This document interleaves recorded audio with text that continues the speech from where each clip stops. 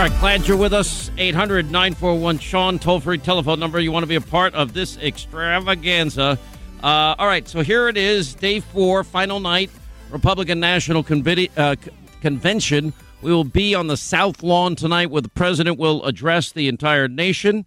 And I understand there's probably going to be about 2,000 people there, which is a big event. At least it's going to have some life compared to the boring, monotonous, dull hate fest of 4 days of the DNC convention. And you're going to see and have the ability now to compare and to contrast competing visions for where we want to take this country. It couldn't be any more clear. It couldn't be any more stark in terms of what the choice is in 68 days when you are the ultimate jury. You got all things extreme, radical, democratic, socialist versus liberty, freedom, capitalism, risk, reward, invention, innovation. You see a party 4 days of hatred, 4 days of cult-like psychotic rage against all things Donald Trump, versus a party that showed America and its goodness, its greatness, its exceptionalism, and the people that make it great were on display every single solitary night. They were the real stars of the convention. And, you know, now we've got Nancy Pelosi. Republicans are enemy of the state. I wouldn't debate. Don't tell Joe Biden. I wouldn't debate Donald Trump if I were Biden. We're going to get into all of this here. And I will tell, and you see people from all backgrounds, all races, speaking, participating at this convention. Stories I'm sure many and most of you had never heard before. Now, by the way, in spite of predictions of 25% unemployment, well, now the unemployment rate is below 10%. I personally did not think jobs would be coming back this quickly.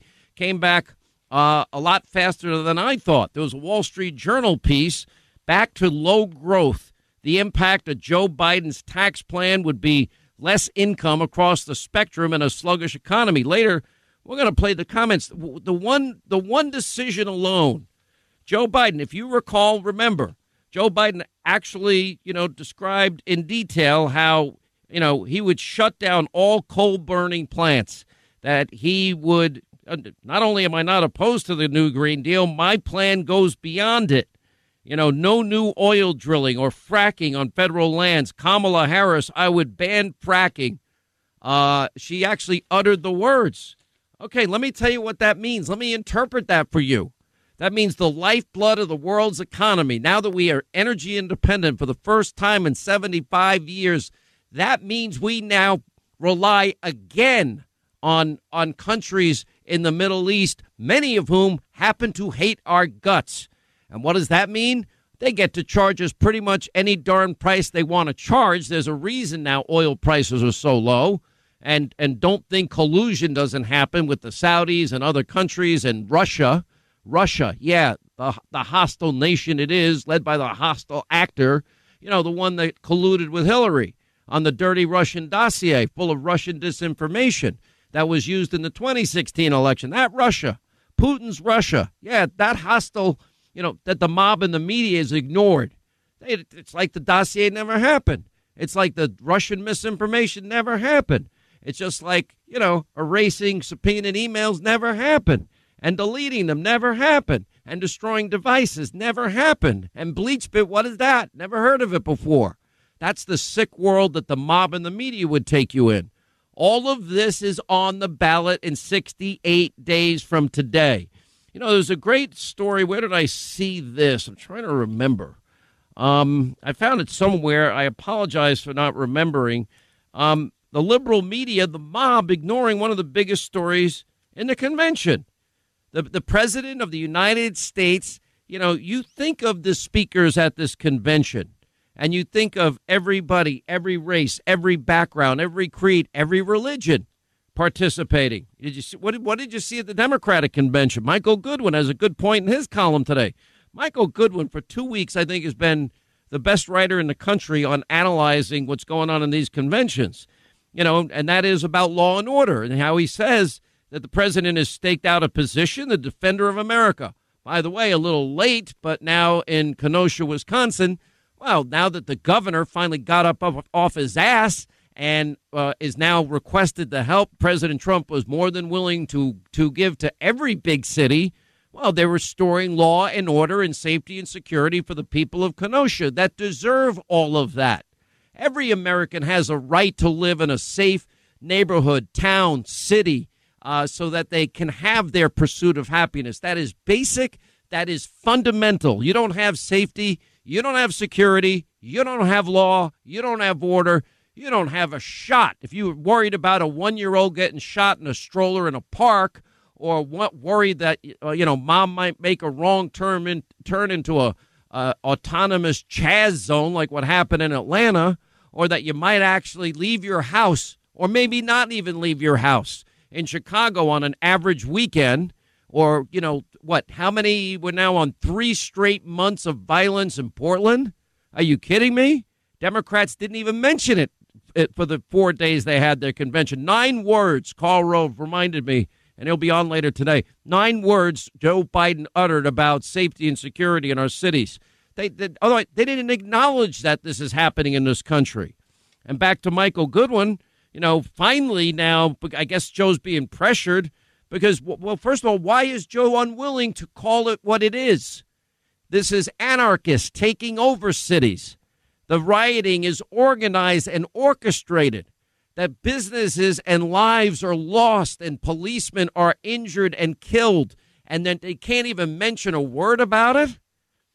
Do we talk about every cop that dies every year in the line of duty? Do we talk about, I was the only one that I know of in media during Barack and Joe's 8 years that would scroll names that you've never heard before of the people that were shot in Barack Obama's hometown of Chicago. And I'd scroll them. They barely mentioned it. Never mind lift a finger to fix anything. I mean, how is that possible that you just ignore simple, basic, fundamental truth and reality? And so, all right, Joe, finally, I guess somebody said, Joe, you've got to read this, Joe. You got to send out this tweet, Joe. Memorize your line. We'll put it in the teleprompter. Ready? All right. 3, 2, 1, go. Am I on? Am I on yet? No, okay, no, we'll do it again. All right, ready, Joe? 3, 2, 1. Take off your... No, should I take off my glasses now? 3, 2, 1. So he finally says something. How is that? What is the number one job of elected officials? Safety, security, law, order. No. Kamala Harris, sure, $150 billion. That's a good thing, defunding the LAPD. By the way, it's a minority police force. 60% of the police force happens to be Hispanic Americans. And not every cop is horrible. There are bad cops. Who's been advocating extra training? Me, the guy that, is an old person that has been doing martial arts. I'm a student of martial arts for 7 years. An hour and a half a day, 4 or 5 days a week, a minimum of 4. And why? Why? Because, number one, it makes me strong. It makes me mentally tough. It makes me physically stronger, and I can defend myself. And we do everything. Krav Maga, Kempo, Japanese Jiu-Jitsu. We do sticks, blades, firearms. We do situational defensive training under any circumstances. Every person in this country wants to be safe and secure so that their kids can grow up safe and secure. They get a big fat F in every one of these cities run by liberal Democrats for decades. Now, the reason Joe won't talk about it because that might anger the anarchists. That might anger the crazy part of his base. He has spent the entire election so far trying to appease the crazies. Bolshevik Bernie now is his economic czar. AOC is New Green Deal czar. He goes, my plan goes further than the New Green Deal. Oh, great. And you wonder why, Joe, latest polling released again shows that you got no convention bump, which has never happened. One insider in Biden's camp, we expected a surge. It didn't happen. And, polling released, yesterday showed Biden and the Democrats 0 convention bump following 4 days of televised events at the DNC. Okay, you got your lunatic fringe base. What about every American wants safety and security? Now you got the news media. They're hitting the panic button because the riots might torpedo Biden's poll numbers over there at Donlin. The rioting, here's what he said, it has to stop. It's showing up in the polling. It's showing up in the focus groups. It's the only thing right now that is sticking. Okay, how about we just forget about politics for 1 second here? How about we keep safety, security, law, and order because it's the right thing to do? I know that might sound like a radical idea. How about we protect families and children? How about how about that 8-year-old in Atlanta, this beautiful girl shouldn't have died. The 1-year-old kid inside the stroller in a park in New York City shouldn't be dead today. The 7-year-old beautiful girl in Chicago dying in her grandma's backyard on 4th of July weekend. It shouldn't be dead today. We shouldn't have had to be the first person to even reach out to Horace Anderson, Lorenzo Anderson Sr., losing his 19-year-old son in his chop and chaz zone. And the media is complicit in this denial. It's a joke.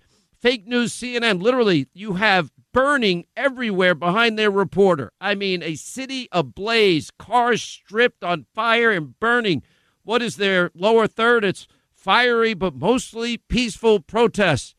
I'm like, look at your own pictures. Are you that stupid? You have Governor Nome now is giving her speech last night over there at MSDNC. They've interrupted 71 minutes to fact check. And there's, Roswell Rachel Maddow on her conspiracy theory channel interrupting. We must now interrupt. And, as we said, we will interject when we feel that there's something that's important and deliberate and very wrong that should be corrected, just so that we feel responsible about our broadcast. In this case, Governor Nome just said from Seattle and Portland to Washington and New York, Democrat-run cities across the country are being overrun by violent mobs. The violence is rampant. Joining us now is the mayor of Seattle, Jenny Durkin, who said the caricature of major U.S. cities is not only wrong, it's peacefully it's purposefully wrong. Excuse me, you didn't call Horace Lorenzo Anderson Sr. first. I did, Mayor. What the hell is wrong with you? You're the one saying this is going to be a summer of love zone. How long is it going to continue? I don't know. It could be a whole summer of love. Well, we have dead people in your summer of love zone. Others injured in your summer of love zone. Cops and emergency workers begging, we're just here to help those that are injured. And they can't get through the mob that you allowed to take over city streets in Seattle. And every injury, and you're all complicit in this. What the hell is wrong with your ability to see simple, basic truth, reality? How do you deny the images, and how do you deny the death and the violence that's unfolding right before your eyes? Open your eyes, for crying out loud, for the safety and security of all of your citizenry. It is a disservice not to protect innocent people. That's on the ballot in 68 days, all of it. All right, we'll be in the South Lawn tonight with our coverage, best coverage on TV and radio. 68 days, the ultimate jury. Are you getting what we're up against here in 68 days? Are all of you understanding what's happening? Do you not see what is at stake here? And this mob in the media, they just lie. They've lied for 4 years. They've been proven wrong with their hoax, their conspiracy theories, their rage, their hatred, their cult-like obsessive compulsive rage against Donald Trump. You decide if this country's going to buy into this socialist utopia. If we do, bye-bye. Capitalism dies with it. Freedom and liberty goes away. And those promises of everything free, I promise you this. I promise you those promises will never be fulfilled. All right, live free or die, America, the world on the brink, and you are the ultimate jury in just 68 short days. And this election matters. The stated policies, if ever implemented, would be an unmitigated failure and disaster.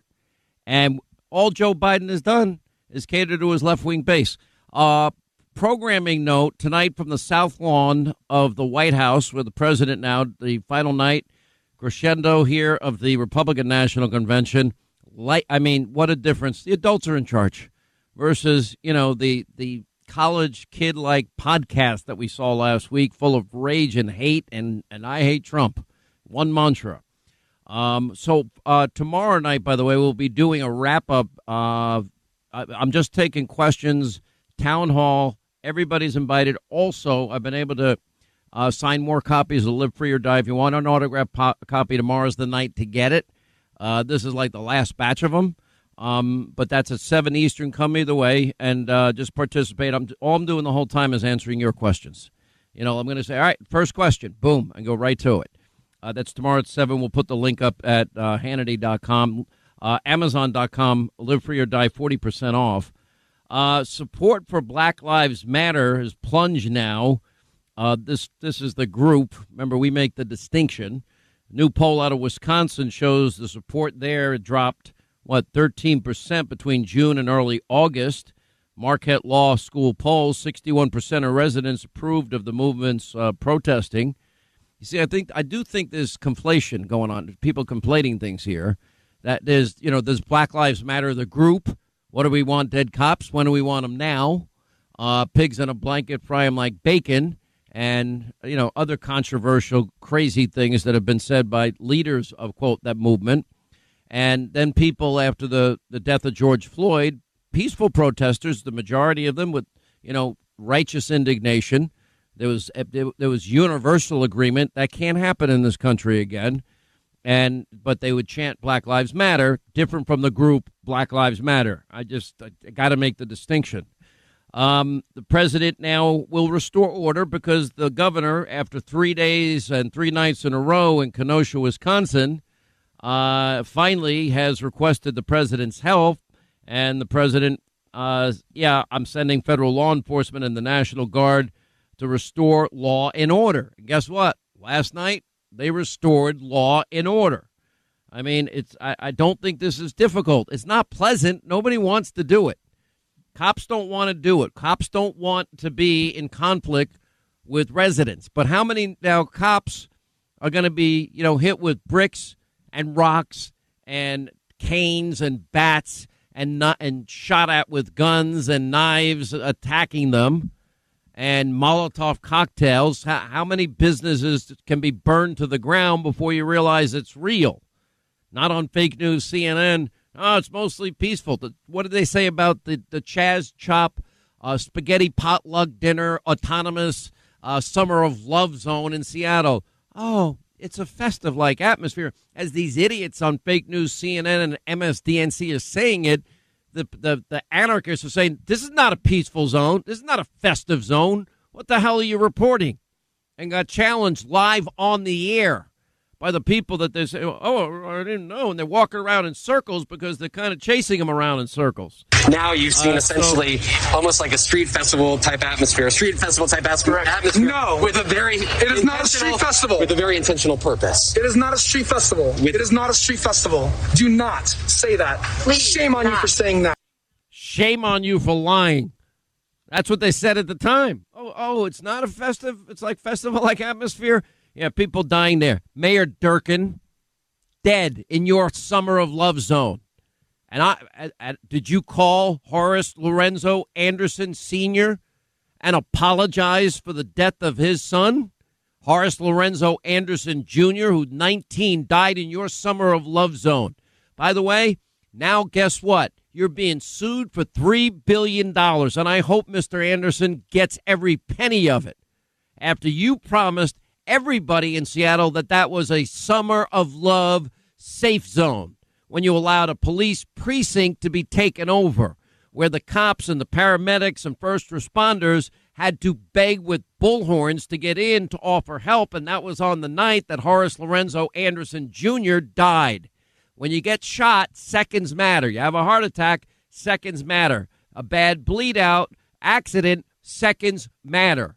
And the police have to beg to get in to do their job. What cop who wants to be a cop today? Nobody's going to want to be a police officer. And I will tell you, we should learn from mistakes here. And one of the things I've been advocating for, more training. Why do I say that? Well, I just happen to be a student of martial arts for 7 years, and I could tell you that if you have somebody in handcuffs like George Floyd, you don't need to do anything but manipulate two fingers that you have access to that they can't stop you from taking, and you manipulate them. You don't break the fingers. It's just it will guarantee compliance, immediate compliance. It's that simple. How about alternatives? I mentioned, Burner, their non-lethal firearms that they have. A non-lethal alternative. I'm not the biggest fan of the stun gun with the wires. I'm just not. That's close quarters. One of the good things about you put a laser on it, you don't have to be a marksman like I. Well, I'm not a marksman anymore because I can't see. I can't see anything. I literally, I put lasers on all my weapons now because I can't see. I used to be able to see. I had to squeeze and I had to focus and I had to really, I'm good at that part. But I'm like, okay, there's three people there. I just don't see far. I have a hard time reading the teleprompter now without glasses on. I just can't read it. You get older. I got to go see an optometrist. Is that what it is? Yeah, the professional guy. I do. I can't see. Alice Marie Johnson, by the way, was, pardoned by Donald Trump, was put away for life under the Biden-sponsored bill. Alice Marie Johnson will be speaking tonight. I love her. I absolutely love that woman. Gotten to know her. I would say she's a friend. And I hope she would say one or two nice things about me. I don't know, but I think the world of her. Goes to jail, life sentence, first-time offender. She's the first to admit what she did was wrong. She more than paid for her time. She ran Bible study after Bible study after Bible study, would counsel these younger kids thinking she never has a shot at getting out of jail. Donald Trump did it. Criminal justice reform, it's called. Just like, you can't have a pardon and put it in the Republican National Convention. Why not? We found out that there were 12 cabinet officials in the Obama administration that were part of the convention in 2012. Double standard again? I mean, it's just unbelievable. It's not hard to restore order, but we got to give cops more options. There's got to be more non-lethal alternatives. The perfect case would be the Rayshard Brooks case. Okay, you had an alternative rather than the shooting. If we give the cops the alternative, they don't have it now. They don't have it now. We're America, for crying out loud. We have ballistic missiles that can travel the globe and back, and we can develop non-lethal options so that if a cop makes a mistake, he's got another option available, another tool in his arsenal, literally, that won't be taking somebody's life. Let's give that to them so that they can do a better job and not just have that final option. And, Joe Biden, you can shoot him in the leg. You don't, he's so stupid. You don't aim, if you have any knowledge of firearms, you don't aim, let me shoot you in the leg. Okay, and then when the bullet ricochets and hits an innocent bystander, good luck with that. You go for top mass center. That's the target. That's what they're trained to target. But you don't want to get to that point is the whole point. There are other options. It is so frustrating to me that we don't, think out of the box. We're the United States of America. We are, the heart and soul of nuclear energy, of defense weaponry, predator drones. We can come up with a non-lethal alternative for cops rather than just having one option. The nuclear option, to use that, which is to pull out a firearm. When you pull it out, by the way, guess what? You don't pull it out unless you're going to use it. It's just so frustrating. Democrats complaining about Pompeo. Let's see. 6 Obama cabinet members spoke at the 2012 convention. Oopsie daisy. Let's see. We had Secretary of Health and Human Services, Kathleen Sebelius. She's the one that lied about you get to keep your doctor, keep your plan, and save on average $2,500 per family a year. Well, just the opposite happened. Secretary of Interior Ken Salazar, he spoke. Secretary of Agriculture Tom Vilsack spoke. Secretary of Education Arnie Duncan spoke. Secretary of Veterans Affairs Ernie Shinseki also spoke. Karen Mills, administrator of the U.S. Small Business Administration, elevated in the cabinet to the cabinet level position in the Obama years. Oh, that would be media hypocrisy again. The mob lying to you yet again. We have AOC saying liberals should take the elephant mascot from the GOP because they are compassionate creatures. I don't even know what to say about this madness. Democrats are in a panic because voters are turning away from the left's unending violence. Why is Joe Biden so reluctant? Because he already adopted they become the enemy. His words. He can run and hide all he wants. He said it. And, of course, we'll redistribute funds elsewhere. That would be defund. And Kamala Harris, more honest, praising the defunding of the LAPD by $150 billion. Oh, so now that they can't get Mike Pompeo over speaking at the convention, Susan Rice is saying, well, he's problematic as Secretary of State because he's overtly religious. Oh, my goodness. You mean freedom of religion exists in America? It was an interesting New York Post sort of water cooler topic, as we say in talk radio. Liberal Democrats are more likely to shut down political talk over disagreement. Yeah, I would say that would be true. I'd say that is probably mainstream. So it's all at stake, and it's 68 days away, and this is the most important election in our lifetime. This is it. It's all on the line. Care about law and order, safety, security? Okay, who are you going to vote for? Who do you trust? You care about lower taxes or higher? You want higher taxes? You want open borders or you want secure borders? Do you want the United Sanctuary States of America where we're going to pay for every illegal immigrant's health care, education, etc.? Or do you want people that get the highly coveted positions? 300 miles of wall, Donald Trump built it. Wasn't easy. Had to go it alone because nobody wanted to help him. The same people that were all for it in Obama's second term. That would be liberal Democrats. By the way, Vice President Pence after the news at the top of the hour. I mean, so you have day 4. Wow. American greatness, American exceptionalism. No, we're not a perfect union, but we have a constitution that allows us to right wrongs, correct injustices, and become a more perfect union. And why didn't Joe and Barack do anything after Ferguson? Well, they did have their own Justice Department exonerate Officer Darren Wilson, and that hands up, don't shoot never happened. Freddie Gray, guess what? Not one of the cops were ever indicted. Were ever found guilty of anything. I told you that very early on because I actually did some legwork. I knew in Ferguson that there would be eyewitnesses that back up Officer Darren Wilson's claims. It's like we're right with Richard Jewell, UVA, Duke Lacrosse, Cambridge Police, you name it, we're right, they're wrong. Obama and his radical associations guiding his principles. I was right. He just tried to hide it a lot more than Joe did. Now we have Nancy Pelosi. I wouldn't debate Donald Trump. I wouldn't legitimize a conversation with him. Unbelievable times we're living in. How do you not mention law and order and the violence in American cities, and you want to lead this country? Are you out of your mind? Is America? I mean, on this one issue alone, you're disqualified. How is that possible? You know, Joe makes a list of everything you do with coronavirus. Problem is, everything you do on coronavirus, Donald Trump already did. An operation, President Trump's Operation Warp Speed, final human stage trials for a vaccine. Great improvements on therapeutics. 800-941-SEAN if you want to join us. By the way, Live Free or Die, the whole case laid out. It's all laid out.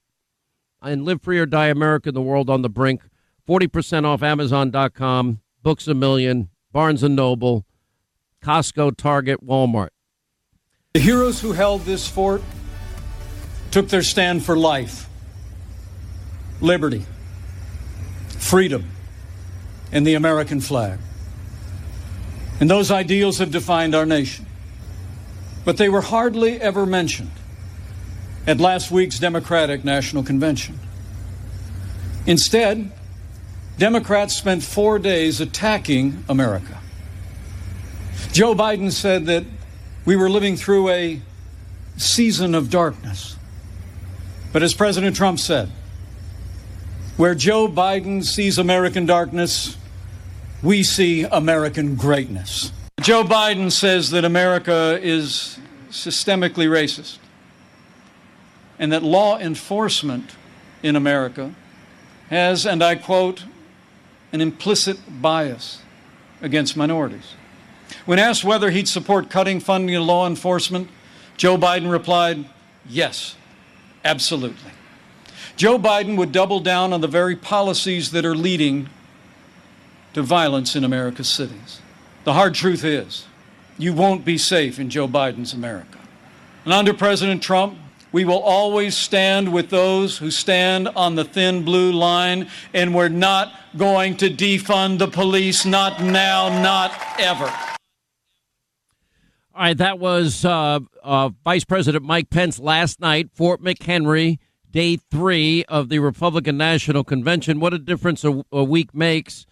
Vice President Pence joins us right now. Mr. Vice President, sir, it's an honor to have you. It was an honor to be at Fort McHenry. It'll be an honor to be on the South Lawn tonight broadcasting Hannity.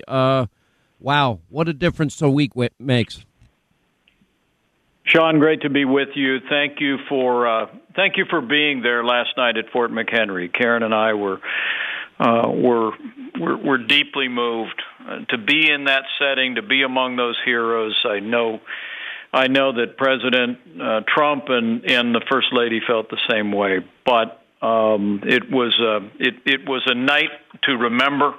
But also, I hope the whole of this convention has laid out to the American people the choice that we face in this election. As I said last night, I honestly believe with all of my heart that while the Democrats said that democracy is on the ballot, I believe that our economic recovery is on the ballot, law and order is on the ballot, but things much more foundational to our country are on the ballot.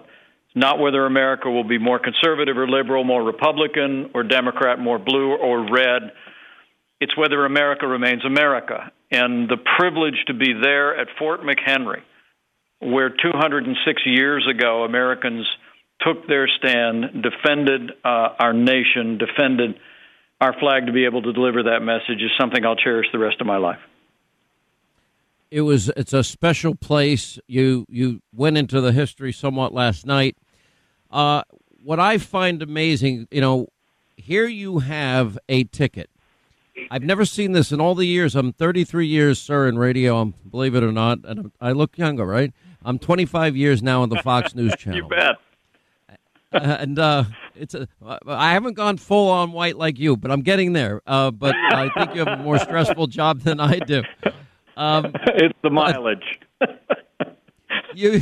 I have plenty of miles on this old car. But here's my thought.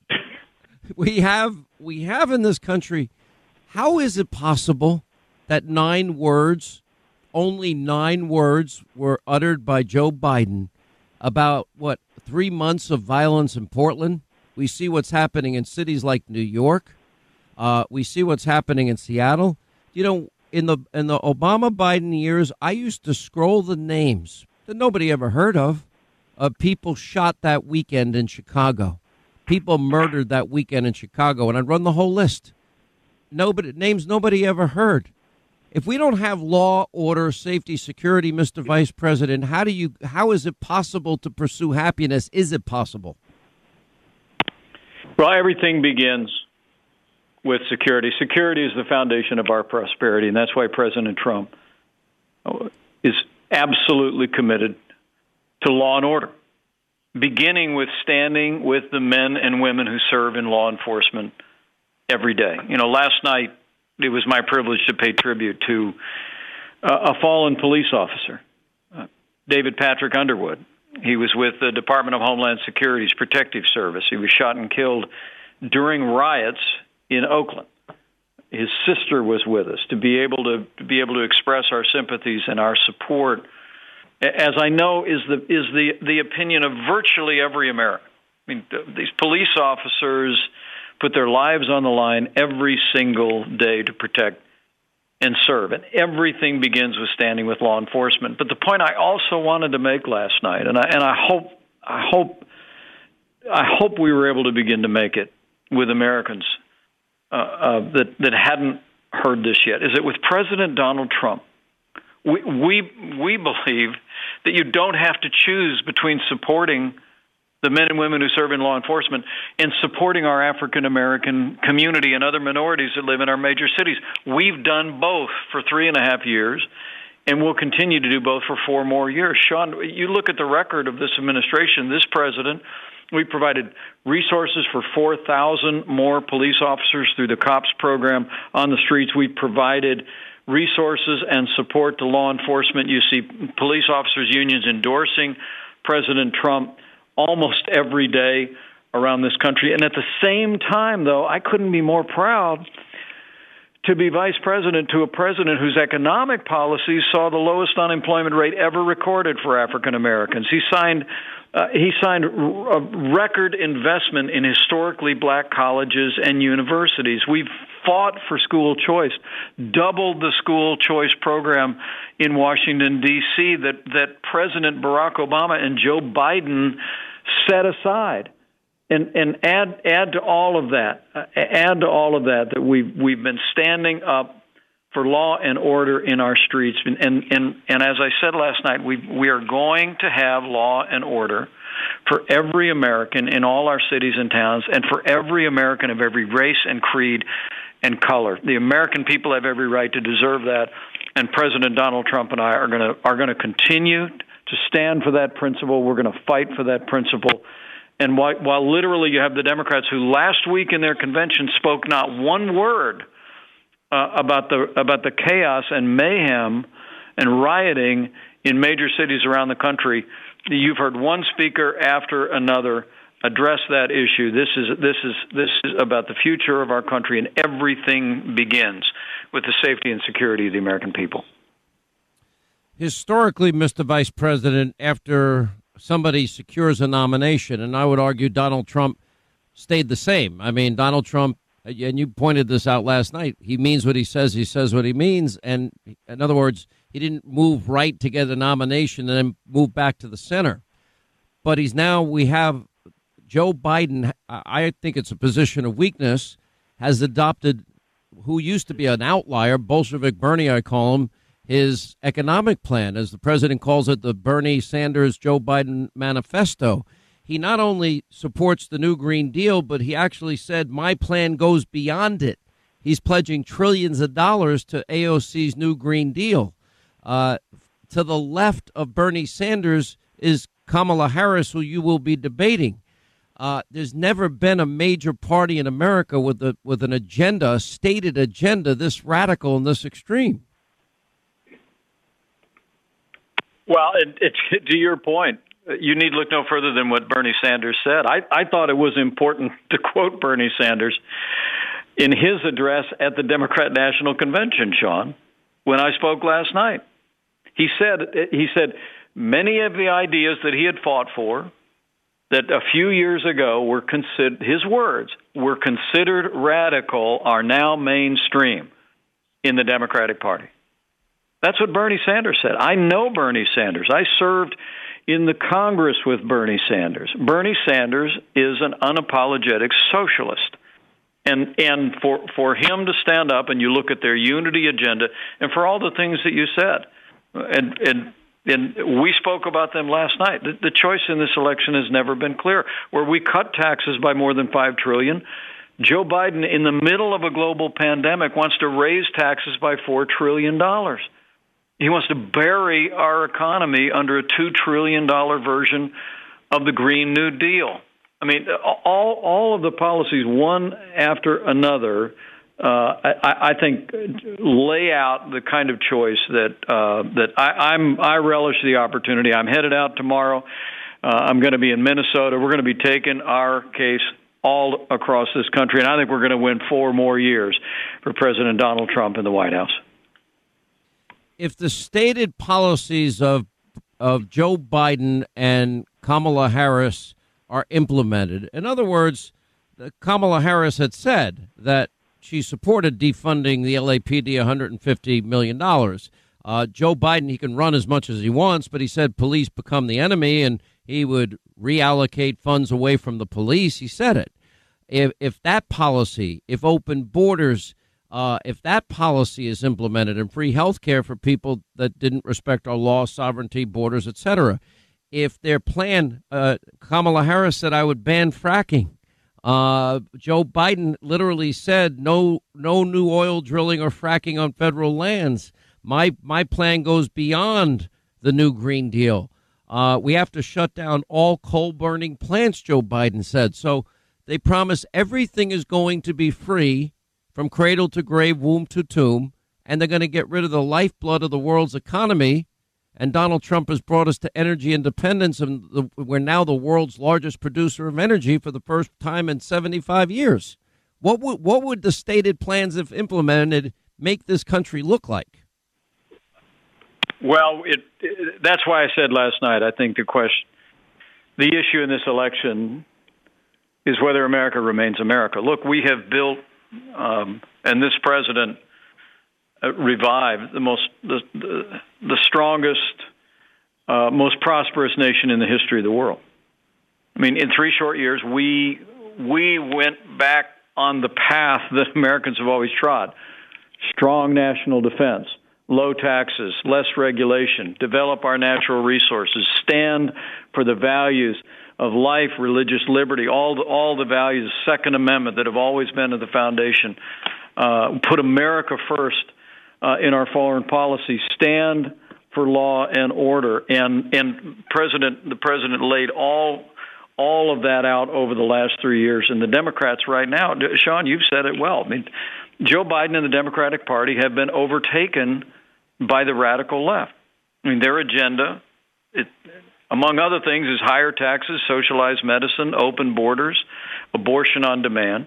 And I must tell you, I really do believe that when the president addresses the nation tonight, you're going to hear him lay out that choice to the American people. We have some wonderful speakers over the course of this week. I spoke to Senator Tim Scott today. I thought he was just inspiring on Monday night, and the First Lady in the Rose Garden, Karen and I were privileged to be there, and then one speaker after another. I saw Herschel Walker today, who spoke about his 37-year relationship with this president and the President Donald Trump that he knows as a man, and their mutual commitment to faith and freedom. But tonight, I think the American people are going to hear. You're going to hear this president lay out our record. You're going to hear this president lay out a vision for the future. But you're going to hear him lay out the choice. And I truly do believe that it's a choice of whether we are going to continue our nation on the path of the ideals and values that have always made America great and will make America great again, or whether we're going to take a hard left turn away from all of those ideals and principles and take America somewhere other than we've ever been before. And I promise we're gonna travel this nation. We're gonna take this message, and I truly do believe we're gonna win 4 more years for President Donald Trump in the White House. For stations along the Sean Hannity Show network, we're continuing our coverage with Vice President Mike Pence, who's with us. It's fascinating to me. So I watched the Democrats, and it was pretty much a I hate Trump fest, and I hate him more than you hate him fest. And then they talked a lot about coronavirus, but from the 10 days after the first identified case, which was January 21st of this year, I mean, that wasn't that long ago. 10 days later, President Trump put in place the first travel ban. There was subsequent travel bans and the first quarantine in 50, 60 years. And Joe Biden called that travel ban hysterical xenophobia and fear-mongering. The rest of the Senate was in the middle of their Ukrainian impeachment hoax, and, of course, ignoring Joe Biden bragging about his quid pro quo for Zero Experience Hunter. But putting that aside, and I look at where we are now and today, and Joe Biden was asked what he would do on coronavirus, and he gives a list. and every single item he mentioned, you guys had already done. Sean, it's the reason why we wanted to talk about this president's record in responding to the coronavirus pandemic last night. I mean, look, we grieve, as I said last night, we grieve for the more than 180,000 families that have lost loved ones in the course of this pandemic. But I have to tell you that from the moment this president suspended all travel from China before the end of January, stood up the White House coronavirus task force, we have brought up not only a whole of government, but a whole of America response to this effort. I mean, we started working on a vaccine the first week of February when the NIH first got the genetic coding for the vaccine. And I just got a report. We had the White House coronavirus task force that met today. I just got another report that we are making steady progress. We're in phase 3 clinical trials in record time. And I believe we will have the first coronavirus vaccine, tens of millions of doses for the American people before the end of this year. When we started this process, we were doing testing in state laboratories and CDC labs. When I was asked at the end of February to lead the coronavirus task force, we had done 8,000 coronavirus tests total. Now we do 800,000 tests a day. We've distributed billions of personal protective equipment. We manufactured 100,000 ventilators in 100 days. We've been distributing therapeutics and medicines. I must tell you, we mourn with those who mourn and grieve with those who grieve. And we will never diminish the losses that American families have experienced. But when I see the way the American people have responded, our healthcare community has responded, and the way that this president has led all 50 states and territories to respond to this, I couldn't be more proud of this country and couldn't be more proud to serve alongside this president. And all the second guessing by Joe Biden and his running mate won't change the fact of what this president did and how wrong Joe Biden was. Your point is exactly right. When the president shut off all travel from China, Sean, I can tell you for a fact that saved countless American lives. It bought us invaluable time to stand up an industrial response across this country, the likes of which we hadn't done since World War II. I mean, the truth is we knew that many people actually died in northern Italy when the coronavirus pandemic struck there because the hospitals were overwhelmed, because they didn't have equipment, they didn't have supplies. But when the president looked at the second largest economy in the world, and before there was a first community transmission case in this country, the president shut off all travel from China. He said, we're going to put the health of America first. We're going to stand up coronavirus task force. That gave us the opportunity to launch this massive mobilization to make sure our incredible doctors, nurses, and healthcare workers had the PPE, had the equipment. We scaled out the testing to meet this moment. So we'll have that debate in the days ahead. But I must tell you that the president's foresight in making that decision, as he did in January, made an enormous difference in our national response. And I wanted people to be clear that we're not going to rest, we're not going to relent until the day comes that we have that vaccine and we put the coronavirus in the past. Last question, Mr. Vice President, and thank you for being generous with your time. Nancy Pelosi urging Biden not to debate and labeling Republicans enemies of the state. Your final remarks, and then I know you have to run. Well, I wouldn't dignify the second comment, but I will tell. I understand why she wouldn't want Joe Biden to debate President Trump. I mean, I remember those debates back in 2016, and this is a president who knows how to communicate directly to the American people. And I got to tell you, Sean, you know him longer and better than most, and I'm just counting the days.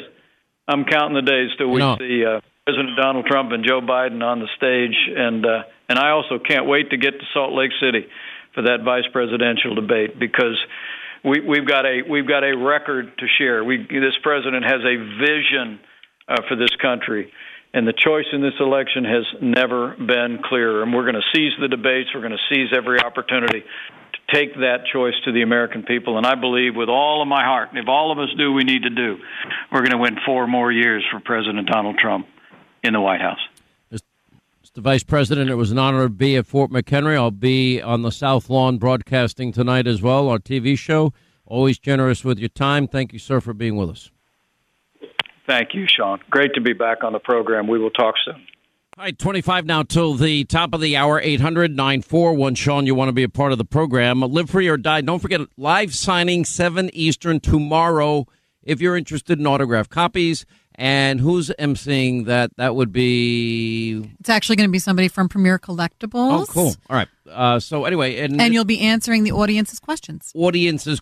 Okay. Live Free or Die. Signed copy. All right, let's get right to it. It is now today, 68 days until you are the ultimate jury.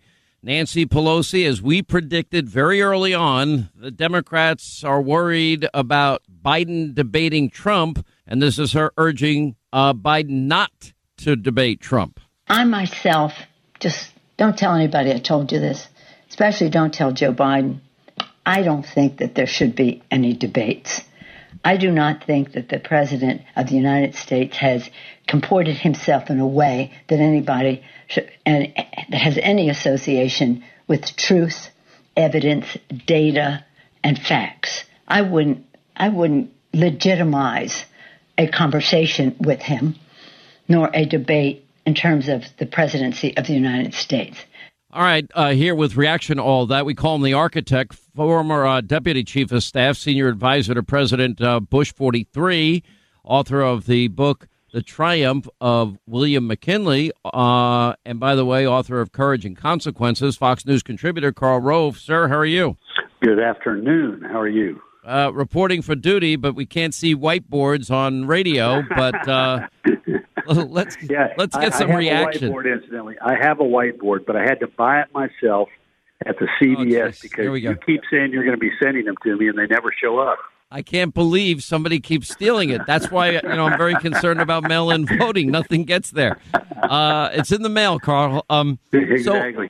So this does not surprise me. To me, the 2 weeks. I want to get you a comparison: DNC, RNC convention. And Pelosi's comments. Well, Pelosi, look, this is first of all, if I were Joe Biden, I'd be saying this is not helpful because the American people are going to insist upon a presidential debate. It has been thus since 1976. Since 1984, there have been 3 debates each and every time. And, they're just not going to, they're not going to, if he bails on this, it is going to be a big mark. It's going to, any concern that people have that he's not up to the job, that he's too old, will be absolutely confirmed if he does that. And the other thing is, look, think about that. Listen to her voice. She hates the president, and she detests the president, and she can't stand the president, and it comes across so clearly. That's not what people want in their leaders. They want the leaders of the country. Maybe they got disagreements, but they don't want them to just be so filled with hatred. And you know what it's causing? It's causing us not to move forward on necessary practical steps that most Americans believe ought to be taken to deal with our COVID-19 situation. The PPP program, which has been so successful at keeping people in their jobs and keeping small businesses going, is running out of money. And you go talk to up on Capitol Hill, and virtually everybody will agree we ought to renew it. She is so angry at the president, she's not negotiated that. We've got an agreement that we ought to do something, maybe not $600 more a week on unemployment, but we need to do something a little bit more, and for everybody who's out of work. But she won't sit down and negotiate. I talked to a friend of mine who's part of the negotiations, a really sensible, thoughtful member of the Senate, who told me they walk in and Pelosi would say, Pelosi and Schumer's like her little purse guy. He's the guy who's carrying around her purse to the meetings. So they have these meetings, and the Democrats will have said, well, we want $200 billion for this. And the Republicans say, well, we don't want to spend anything, but we'll give you $100 billion. And suddenly the Democrats say, no, we want $250 billion. Clearly no intention at all of negotiating. And that's what Nancy Pelosi's anger at the president has driven her to do, and it's costing her politically. Not to mention, it's costing the American people. Well, I think it's even worse than that. Number one, they're asking for $3 trillion. So there's a difference between the B's and the T's when you get down to it. But the president just acts by executive order. He got $400 a week for those states that wanted to participate.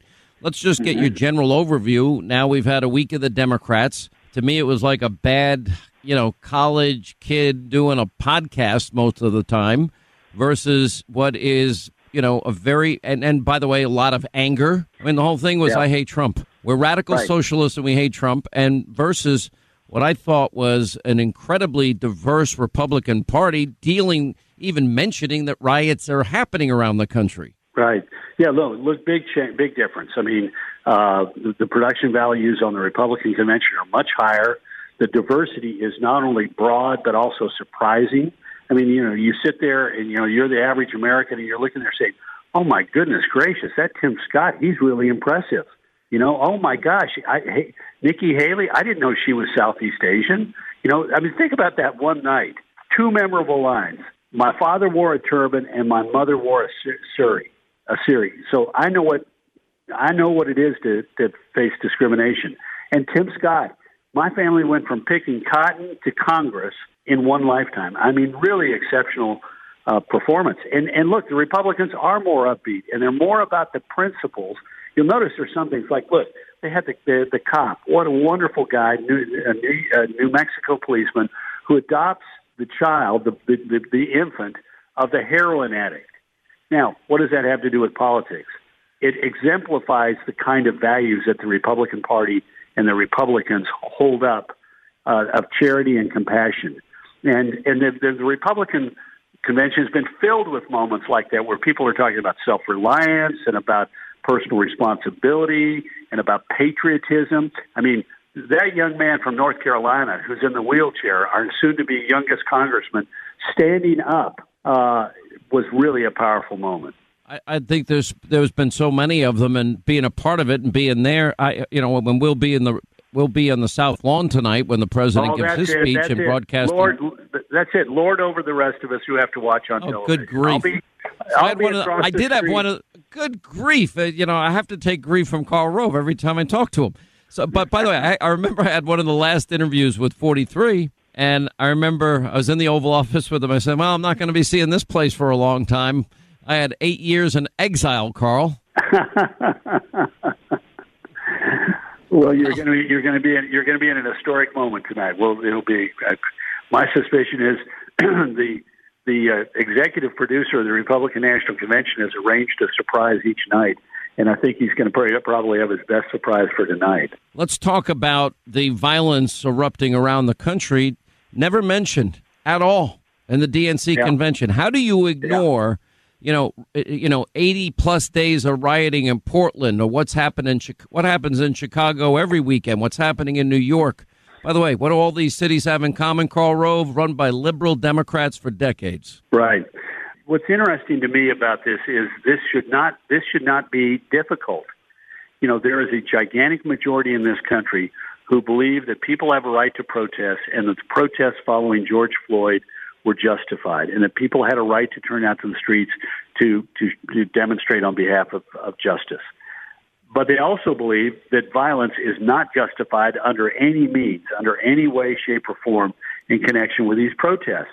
So Biden has had the ability to say both things, but he can only bring himself to say the first and not the second. And last night, it's a sign of something that they're beginning over there to figure out that it's been a mistake for them not to hit that second note that this violence is unjustified. Like Minneapolis, I found he had 9 during the entire problem in Minneapolis. He had 9 words condemning the violence. And we had a weak as dishwater comment last night, and it was only because it was in the middle of the Republican convention and he was getting beat up on this. Now, ordinary Americans are going to look at this and his behavior of the last several months. By the way, when you say ordinary, that means we smelly Walmart shoppers, but go ahead. Deplorables.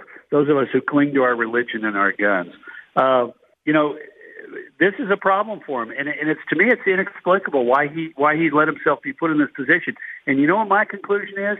My conclusion is that he is surrounded by people who tell him, Joe, you can't do that because that's going to alienate our base. That's why you got to go out there and say you're going to do these things.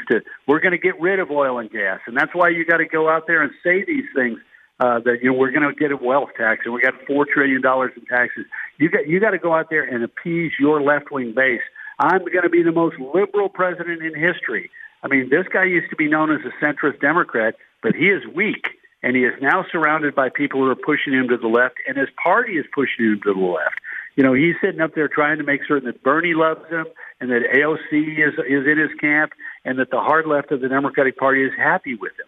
All right, quick break. More with Karl Rove on the other side. All right, as we continue with the architect, Karl Rove, I am saying this is the most radical, extreme, socialist now embracing ticket of any major party in history. So my question is, now that he's adopted Bolshevik Bernie's economic plans and pledging trillions to AOC's new Green Deal, and he takes somebody even to the left of Bernie Sanders, who was once an outlier in the Democratic Party and viewed as an annoyance. Now he's mainstream, but I don't see any outreach. That's not the way things are usually done, Karl, that you go harder left when you get the nomination. Yeah, well, I think a couple of things. One is I think they think that it's enough to say Donald Trump is a horrible human being and Joe's a decent guy. And that covers up, they think, all the rest of this stuff. Now, that's sort of, as I put in my Wall Street Journal column a week ago, that's sort of like the, four-corner strategy in basketball or the prevent defense in football. And, they're just trying to run out the clock thinking that that's going to be sufficient.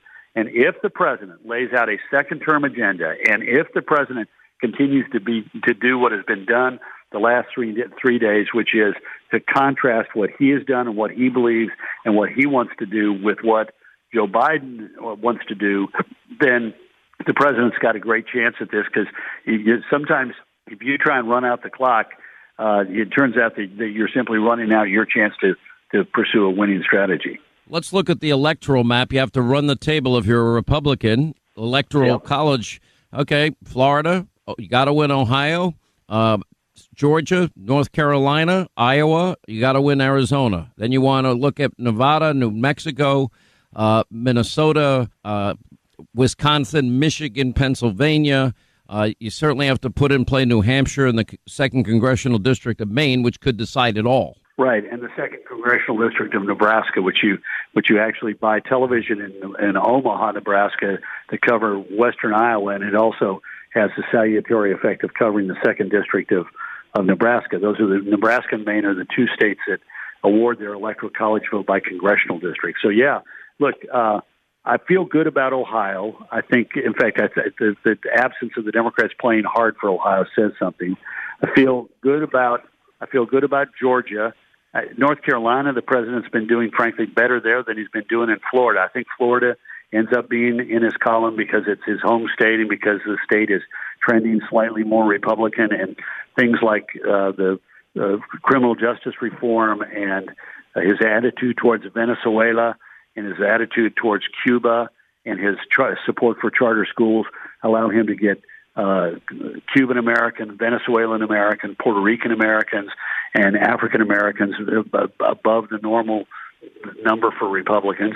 But look, this comes down to Pennsylvania, Wisconsin, and Michigan, because he had 306 electoral votes. Now, we had 2 faithless electors, so he actually got 304 in the Electoral College, but he won states representing 306. He loses Michigan, takes him to 290. He loses Pennsylvania, it puts him at 270. He loses Wisconsin, he's at 260 and no longer president. Or even if he wins Wisconsin, if he loses Maine 2 or Nebraska 2, he's at 269 and Biden's at 271. So I like the fact that they're talking about playing offense. You'll notice the president is going tomorrow to New Hampshire. It's his first stop after the convention. Barely lost it. Minnesota, you'll notice we had the mayor of a small town, a Democrat mayor of a small town in the Iron Range of northern Minnesota talking about. We had a number of Minnesotans on the stage. So that's a signal that they're thinking about it. Not that I want to cut you off. Karl Rove, the architect, thank you, as always. Great analysis. I concur completely. 800-941-SEAN, toll-free telephone number. News Roundup Information Overload Hour. Kevin McCarthy will check in with us. He is the Republican leader in the House. Also, Harold Hamm on energy and how important that is to this election. Hannity.com, Amazon.com, 40% off, live free or die. And tonight from the South Lawn where the president will be speaking, Hannity 9 Eastern. Please set your DVR every night. Quick break, right back. We'll continue. All right, News Roundup Information Overload Hour, 800-941-SEAN. You want to be a part of the program. It is now day 4 tonight. We'll be broadcasting Hannity from the South Lawn at the White House where the president will give his address at the Republican National Convention. What a difference a week makes by pretty much every measure. Let me go back to Nancy Pelosi labeling Republicans are the enemy of the state and saying, well, don't tell anybody, but I wouldn't debate Trump if I were Biden. We take an oath to protect and defend the Constitution from all enemies, foreign and domestic. And sadly, the domestic enemies to our voting system and our honoring our Constitution are right at 1600 Pennsylvania Avenue with their allies in the Congress of the United States. They're doing everything they can, suppress the vote, with your actions, scare people, intimidate by saying law enforcement will be there, diminish the role of the postal system in all of this. It's really actually shameful. Enemies of the state. I myself, just don't tell anybody I told you this, especially don't tell Joe Biden. I don't think that there should be any debates. I wouldn't legitimize a conversation with him, nor a debate in terms of the presidency of the United States. Anyway, that was Nancy Pelosi. Joining us now, Republican leader Kevin McCarthy. Congressman, thanks for being with us. Your reaction to her two remarks? It reminds me when Clinton called us deplorables, and now she says we're domestic enemies. And it's not just the president she's calling this. She's calling the members of Congress. She's calling it you. She's calling it your viewers, your listeners, because that's what she thinks of us. And for her to say not to have a debate, it just tells me that she does not want to really reveal the dangerous and disastrous ideas of Biden. They're fearful of Biden going anywhere. How do you run for the leader of the free world and never leave Delaware? How is that possible? How do you think you're going to win Wisconsin if you haven't been there in more than 600 days? And how do you think that you just now say something's wrong about what's happening in the streets when it's happened every single night in Portland, Chicago, everywhere else? Well, I think you're raising great questions. What is the real reason she doesn't want Biden to debate Donald Trump? Now, I've been very, very clear. To me, the Biden that left 4 years ago, this Biden now seems weak. He seems frail. He seems out of it. Sometimes he doesn't know what office he's running for. He doesn't know what day of the week it is. Okay, he got through reading the teleprompter. By the way, the president said, maybe we ought to drug test everybody before the debate. And the media, of course, their heads are spinning in 360 and projectile vomit comes out. Well, that's pretty much an average day for them. But, you know, you're right. 3 nights in a row, Kenosha, Wisconsin, and, you know, all this violence. Now the president, at the request of the governor, is sending in the National Guard and order and law and order and peace and security will be restored. And had the governor listened to the president from the beginning and the experts that not to send just 250 National Guards, but send that 750, we would not be having this problem night after night. This is what the Democrats are most fearful of, showing what their policies actually create. And I will tell you, Joe Biden, he should want a debate. He's been in office for 47 years. He should be the greatest debater of all time in the Senate. But think about how long he's been there. When he first went to the Senate, he served with people born in the 1800s. That's how long this man's been associated with Washington. And for every time he tells me about a problem, I'm going to look. You have been there for about my entire lifetime. What have you ever done to solve a problem? We've sent our correspondent, Lawrence Jones, the official correspondent of the Sean Hannity radio and TV show, to all of these cities, and we asked people the same question. What has Biden done in 50 years in the swamp and the sewer? And by the way, Biden, Pelosi, and Schumer, that's 125 years of swamp experience. What have they done? What has Biden done to improve the lives of the American people. Can you cite one specific thing he's done to make your life better? Well, he seems nice. He smiles. Those are the answers we're getting, because there is no answer. I can give you, Kevin, chapter and verse of what Donald Trump did in less than 4 years. Exactly. But you could also see what Biden did do to make the problem worse. Remember, he authored the crime bill. It was President Trump that actually made the fundamental change. Obama tried and couldn't. You watch time and again. Our economy could have grown under them, but their policies only harmed us. We watched Joni Ernst last night talk about the successes. From speaker after speaker, I tell you, the contrast between the Republican convention and the Democrat could not be brighter. The idea that they go get some movie star, and what do we have? An American star. The person you see on the streets that wants to raise a family, to have a job, and they just found their life is better. And you know what? A lot of those were Democrats. And many of them come from every different walk of life, from gender to color and others. And those are the people that President Trump highlights. Why? Because those are the people he has listened to and kept his promise for. Let's talk about, how do you not mention for 4 straight nights at the DNC convention, 9 words, Karl Rove, remind us. That's it. That was all that Joe Biden mentioned about the violence in American cities that have now been ongoing for over 3 months. And it's like, okay, what? Hear no evil, see no evil, say no evil. How do you stick your head in the sands when people are dying and businesses are being destroyed and you just deny the reality? I mean, actually, when I get back, to regular programming, which, and we're obviously covering the news, which is what we do, but you have a scene of fake news CNN with flames are flying everywhere, fiery, but mostly peaceful protests after a police shooting. There's nothing peaceful what's been happening here. No. Joe Biden should go and get out of Delaware and just listen to families. They're scared. They're scared to walk the streets that they walked every day before. How many reports do you see day in and day out of somebody being beaten to being in a coma? But somehow that was a safe protest, or you see buildings being burnt. I mean, what's happening in Wisconsin, that's an Americana city of about 100,000 people. And who's coming in and doing that comes from Chicago. We watched it. But what was the mayor of Chicago do? She protects her street and thinks she has a right for her protection, but the rest of the people, their lives don't matter. How is every single weekend we hear a report of a young child or somebody else being shot and killed in those cities? And what's the common denominator? They've had Democrat leadership for a number of years. And that's what Joe Biden, how can he ignore that when you watch city after city, American after American, afraid? All they want is their way of life back again. They want security. They want safety. And they only see the president willing to stand up for it. The only reason why you're getting National Guard troops down in Wisconsin is because the president is pushing and pushing. Same thing happened in the other cities. Well, I got to tell you something. This is now the biggest choice election in history. I would argue that if Republicans stay united, Republicans lay out a plan for restoring law and order.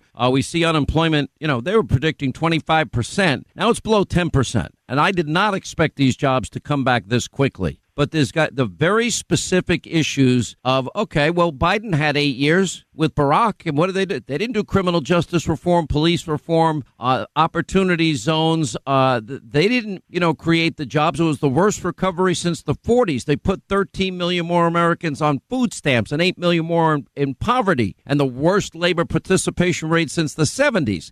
They said nothing about coronavirus when it actually mattered, and Donald Trump was acting. They were busy with their sham impeachment trial hoax. You're exactly right. This is the fundamental question. Are we going to go forward or are we going to go backward? Do you believe in hope and cure or shutting the businesses down again? I mean, look what this president's been able to do. We just saw Abbott now come up with a home test for $5.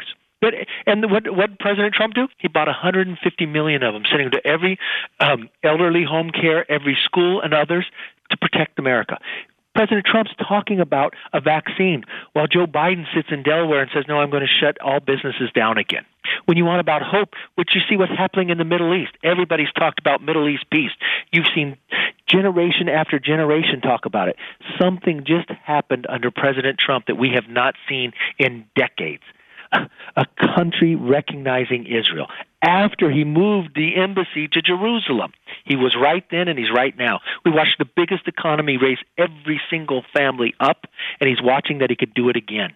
You have a very clear choice, and that's why it's not just, and you watch this convention, it's not just Republicans staying together. This president talks about America. The other thing that Joe Biden never talked about, and maybe it's because of Hunter, China. America is not going to be able to rise even higher unless they're able to confront China. China does want to play in this election. They do want Joe Biden to win, and I guess that's why he wouldn't mention it. But we can never be tied to supply chain ever again, and that's because President Trump has been working on it. He even warned us when he was just citizen Trump. You know, I'm looking at all of these potential new congressmen and women. I mean, we saw this speech last night from this gentleman that's running in North Carolina who would be elected, Madison. I guess, the youngest. Hawthorne. He'd be the youngest ever. And then you got, I don't know if you watched the viral video of Kimberly Klacik. I mean, she was amazing. And that's just the short list. I mean, I can keep going. You got Burgess Owens out in Utah, the 4th Congressional District out there that he can win. Nancy Mace, who's in South Carolina, she can win. We have more women running as Republican than at any time of the history of the Republican Party, and that's with President Trump on top. We have more who have won the primary. We have more minorities. We have more veterans. That's because he's opening this party up to be bigger, and that's what you're seeing at this convention, that you all have an opportunity. You know, I've always been a big believer in Newt's vision of nationalizing elections. We got an election in 68 days.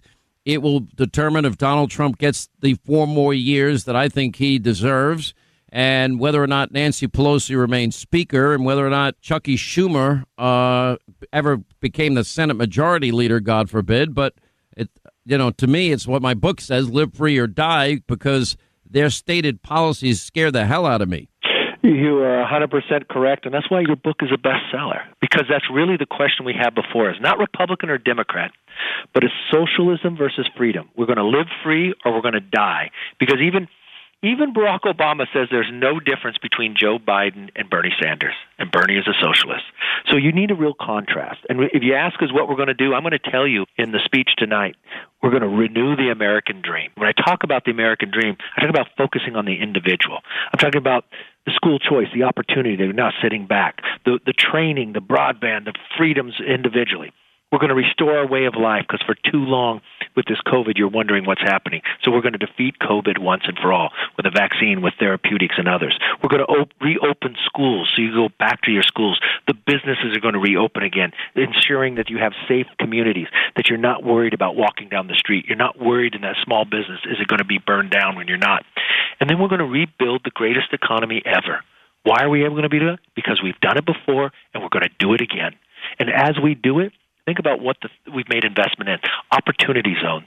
So the idea that no one's going to get left behind. You're going to see parts of this community, just as you watched Kim running for Congress in Maryland, where she walked through, and this has been her entire life in Baltimore, that this is what they have born into and they can't get out of. We're going to transform that than ever before. And the difference is you have a choice. If you want to go to the Dems, I've watched their 4 days of their convention. What do they support? They want to defund our police. 4 days of hate fest. There was a hate fest, but we have 1 minute left. Go ahead. They want to defund the police and the border. They want to dismantle our society, what's happening in Wisconsin today, and they want to destroy our small businesses. They want to raise your taxes, they hate the president, and they want to defund the police. That's their agenda. All right, Kevin McCarthy is speaking tonight, and by the way, people want to get in touch with you. How do they do it? TakeTheHouse.com. Join the team if you want to retire Nancy Pelosi once and for all, and at the end, you'll live free, or at the end, we don't want that answer of dying. We're going to live free and rebuild this nation. It's freedom and capitalism versus the guaranteed failures of socialism. We'll be watching tonight Kevin McCarthy, the House Republican leader, 800-941-SEAN. You want to be a part of the program.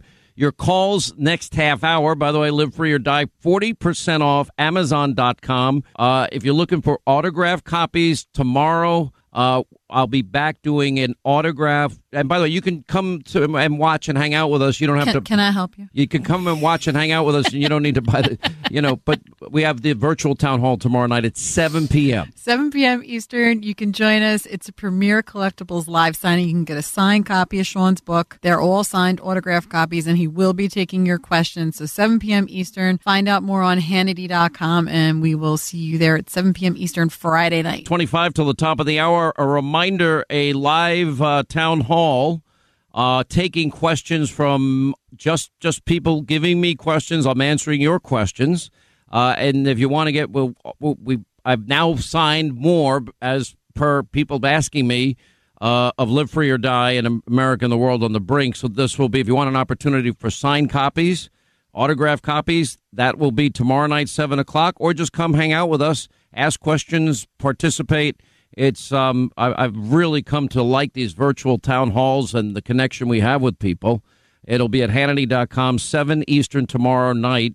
One of the things I'm most concerned about is the policy involving energy. Remember the Green New Deal, we're off of fossil fuels, even part of the Bolshevik Bernie and Biden, the ever forgetful one's manifesto, anywhere between 10 and 15 years. Well, just so happens that oil and gas and coal are the lifeblood of the world's economy. How did Solyndra work out? Side note. And for those of you that live in Pennsylvania and Ohio and Wisconsin and Oklahoma and Texas, I hope you're paying close attention. I want to play Kamala Harris saying that she would ban fracking on public lands. By the way, that means bye-bye Pennsylvania fracking and all the millions of high-paying career jobs that go with it. Joe Biden saying no new oil drilling or fracking on federal lands. I'm not opposed to the Green New Deal, he said. My plan goes beyond it. Wow. And we have to shut down all the coal-burning plants. This is what they're saying. This alone is an economic disaster on top of the $94 trillion that the new Green Deal will cost. Listen. I've argued against any more oil drilling or gas drilling on federal lands, that we can and to stop that. I think we should, in fact, be looking at what exists now and making a judgment whether or not those in fact that are there, those wells that are there, whether or not they're dangerous, whether or not they've already done the damage, and what we can do from there by trying to change the attitude of the members of the governors of the various state and the state legislatures. Now, we could pass national legislation, but I don't think we'd get it done in terms of getting the votes to get it done, to say all fracking that's going on now ends unless you can show there's some physical security need or worried about explosions, et cetera, which is a legitimate thing to worry about. But I would not allow any more. Also, I just want to point out in fairness to the governor of Pennsylvania, he's stopped short.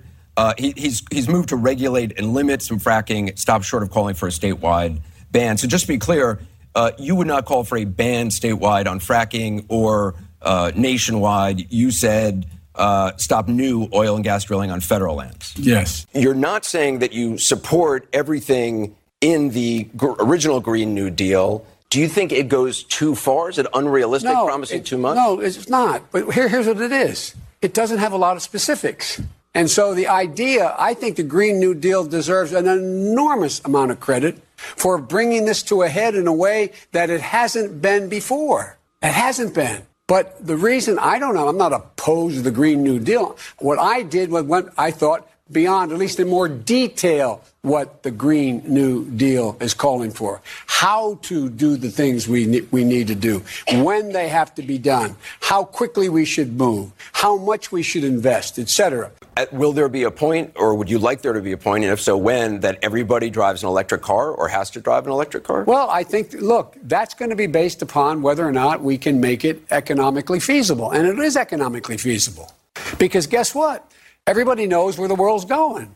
You're not just like, we set out the rules for what kind of plant, coal burning plants. No one's going to build another coal burning. We've got to shut the ones down we have. But no one is going to build a new one. Guess what? They're not efficient relative to what else is available to be done. That's why people are going to move And that's why it's going to create so many new jobs for us. There's no question I'm in favor of banning fracking. So, yeah, and starting with what we can do on day one around public lands, right? And then there has to be legislation. But yes, and this is something I've taken on in California. I have a history of working on this issue. And to your point, we have to just acknowledge that the residual impact of fracking is enormous in terms of the impact on the health and safety of communities. Yeah, so thank you. Well, it pretty much spells it out. Anyway, here with reaction is Harold Hamm, is the executive chairman of Continental Resources. Been involved in the energy industry forever. And Harold Hamm, I don't know. I mean, if somebody sometime, someplace, somewhere comes up with a cheaper alternative to easily available energy. Many years ago, I always would go to this invention convention, and there was this guy in Louisiana who's since passed away. It was an idea I found fascinating. I don't know if that would ever be possible. But the theory that he had and put forward was that energy actually existed in gravity, and if we could ever tap into that energy, it would be an endless source of energy for the entire world, which would be transformative. But as of today, no such discovery has been made, and I do believe in science. Your reaction to what Kamala and Joe Biden are proposing here? Well, they're asking for a miracle. Absolutely, that's not going to happen. With what we've got from the American energy renaissance has just been nothing short of tremendous. You mentioned the economy, but it's a lot more than that. We're not beholden to these rogue nations anymore. Our president can have a spine when dealing with Iran and Iraq and Saudi Arabia, for instance. So it's given us this energy independence has just been tremendous what it's done for the United States and will continue to give us not only a great economy, as you mentioned, and that's tremendous, all the jobs and everything there, but also our ability to deal, with everybody around the world. So you can't have foreign policy, you can't have anything without it. So I was just thinking, the last time I saw you was at the Wilson Basin Petroleum Conference. There's been a tremendous amount of good things happen in the last 4 years since you and I last saw each other. So it's tremendous, as to what has occurred with energy. Everybody talks about fracking, but really the transformative thing that occurred with technology was our ability to tap all of the tight reservoirs with horizontal drilling. And so horizontal drilling and shale and we made so much progress on it, right? I mean, now I know that you didn't like the dramatic reduction in the price of oil. I hear what you're saying, but cheaper energy is good for consumers, but I do also believe that foreign markets are corrupt and they try and drive American companies out of business, and they're willing to take huge financial losses in the short term to do it. Yeah, they started that in March, and the Saudis and Russians actually were in a war with each other, an economic war that began this entire downturn of oil prices. And of course, COVID-19, took away our demand and brought the price down. But we're seeing recovery. We're seeing recovery of demand as airlines go back to flying and people driving, moving. America goes back to work. So prices are coming back, and that's good. But, it's easy to criticize things. It's like criticizing a farmer when your mouth is full.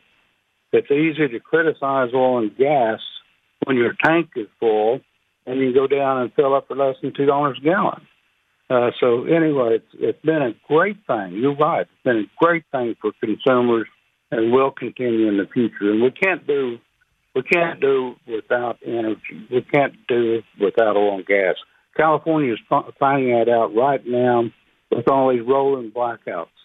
You need clean burning natural gas. And, let's talk about how clean that is. We've had a rollback of emissions in the U.S. since 1970 of 77%. We have the cleanest air in the world in America that we enjoy today.